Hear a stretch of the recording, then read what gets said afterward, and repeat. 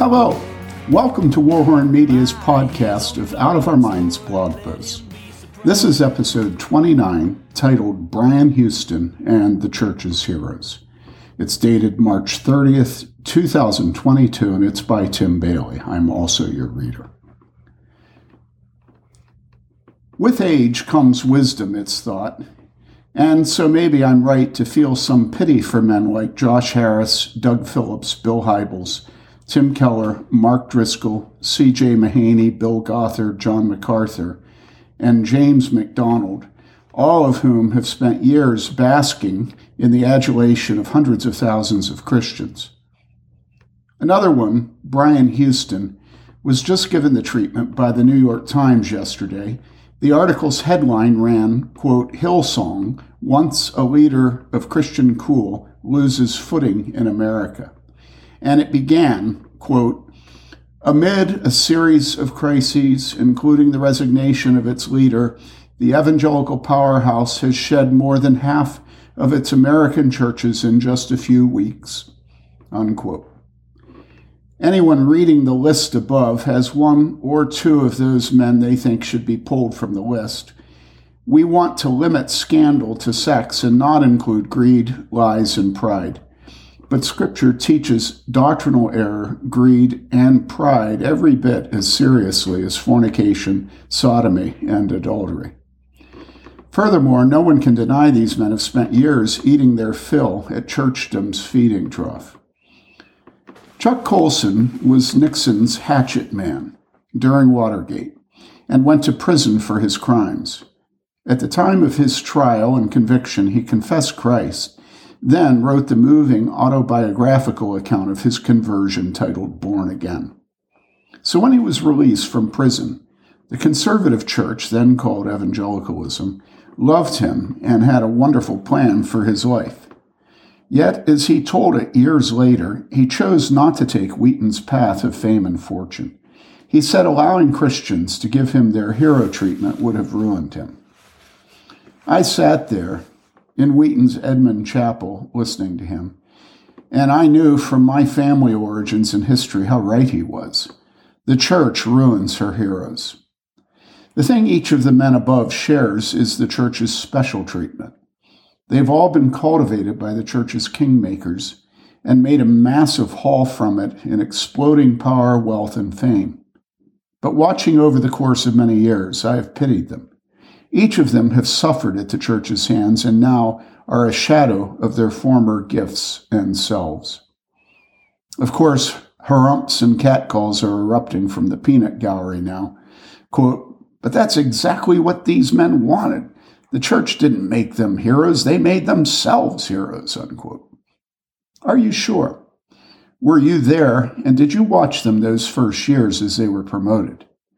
Do you think if you had been promoted so quickly as they were, you could have resisted the temptations of pride and ambition they succumbed to?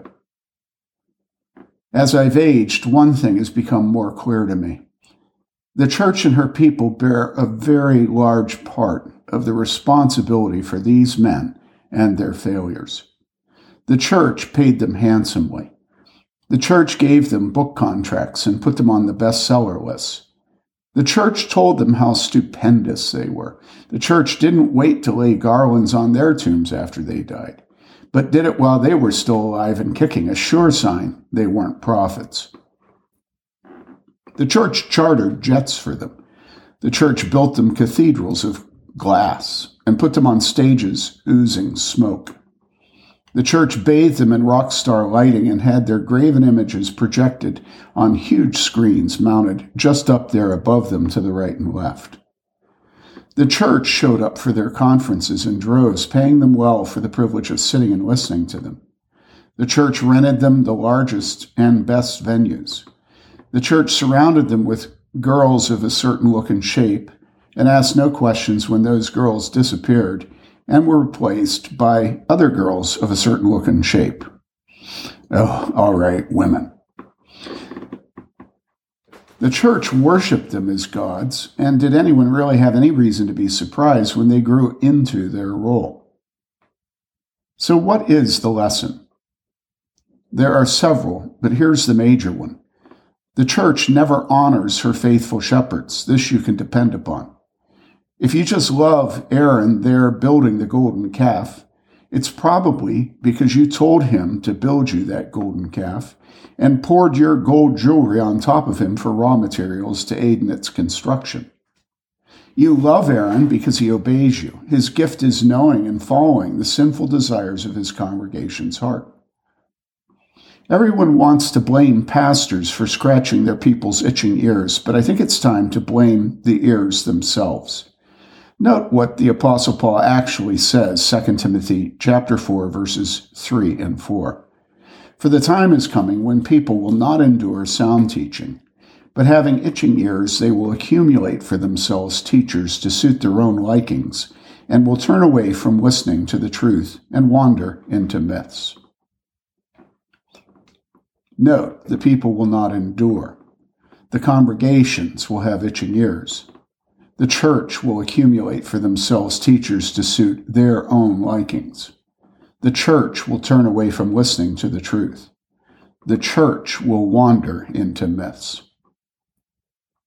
Right here, I hear listeners protesting, quote, but no, it's precisely because Mark Driscoll and Ravi Zacharias, Tim Keller, and Al Moore refused to scratch itching ears that I paid them all that money and bought their books and went to their conferences and shoot their wise sayings out over my social media, unquote.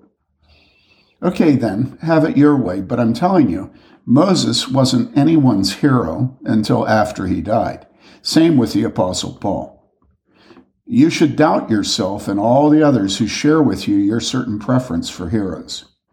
Democracy might be the best method of government, but if so, it's certainly not because the people are always right. It's the masses who make heroes. And right now, the masses of Christians are vomiting out our great men, doing so on the pages of the New York Times. Take a lesson. The church has never needed heroes. She just needs humble, smelly shepherds who take it personally when wolves come after their sheep. Not because it's their flock, but because those sheep were bought with the precious blood of God's own Lamb. Note, for more on the work of the sort of men who should be our elders and our pastors, the sort of men we should seek for shepherds of us and our children, pick up a copy of our book, Elders Reformed, available in Amazon. Thank you for listening. Do us a favor, subscribe to this podcast. 2, tell your friends they can now subscribe to audio recordings of Warhorn posts. We depend on you as our only marketing. Until our next post, stay warm, devote yourself to loving your neighbor, and love God with all your heart and soul and mind and strength. This is Tim Bayly saying thank you for giving us a listen. Goodbye.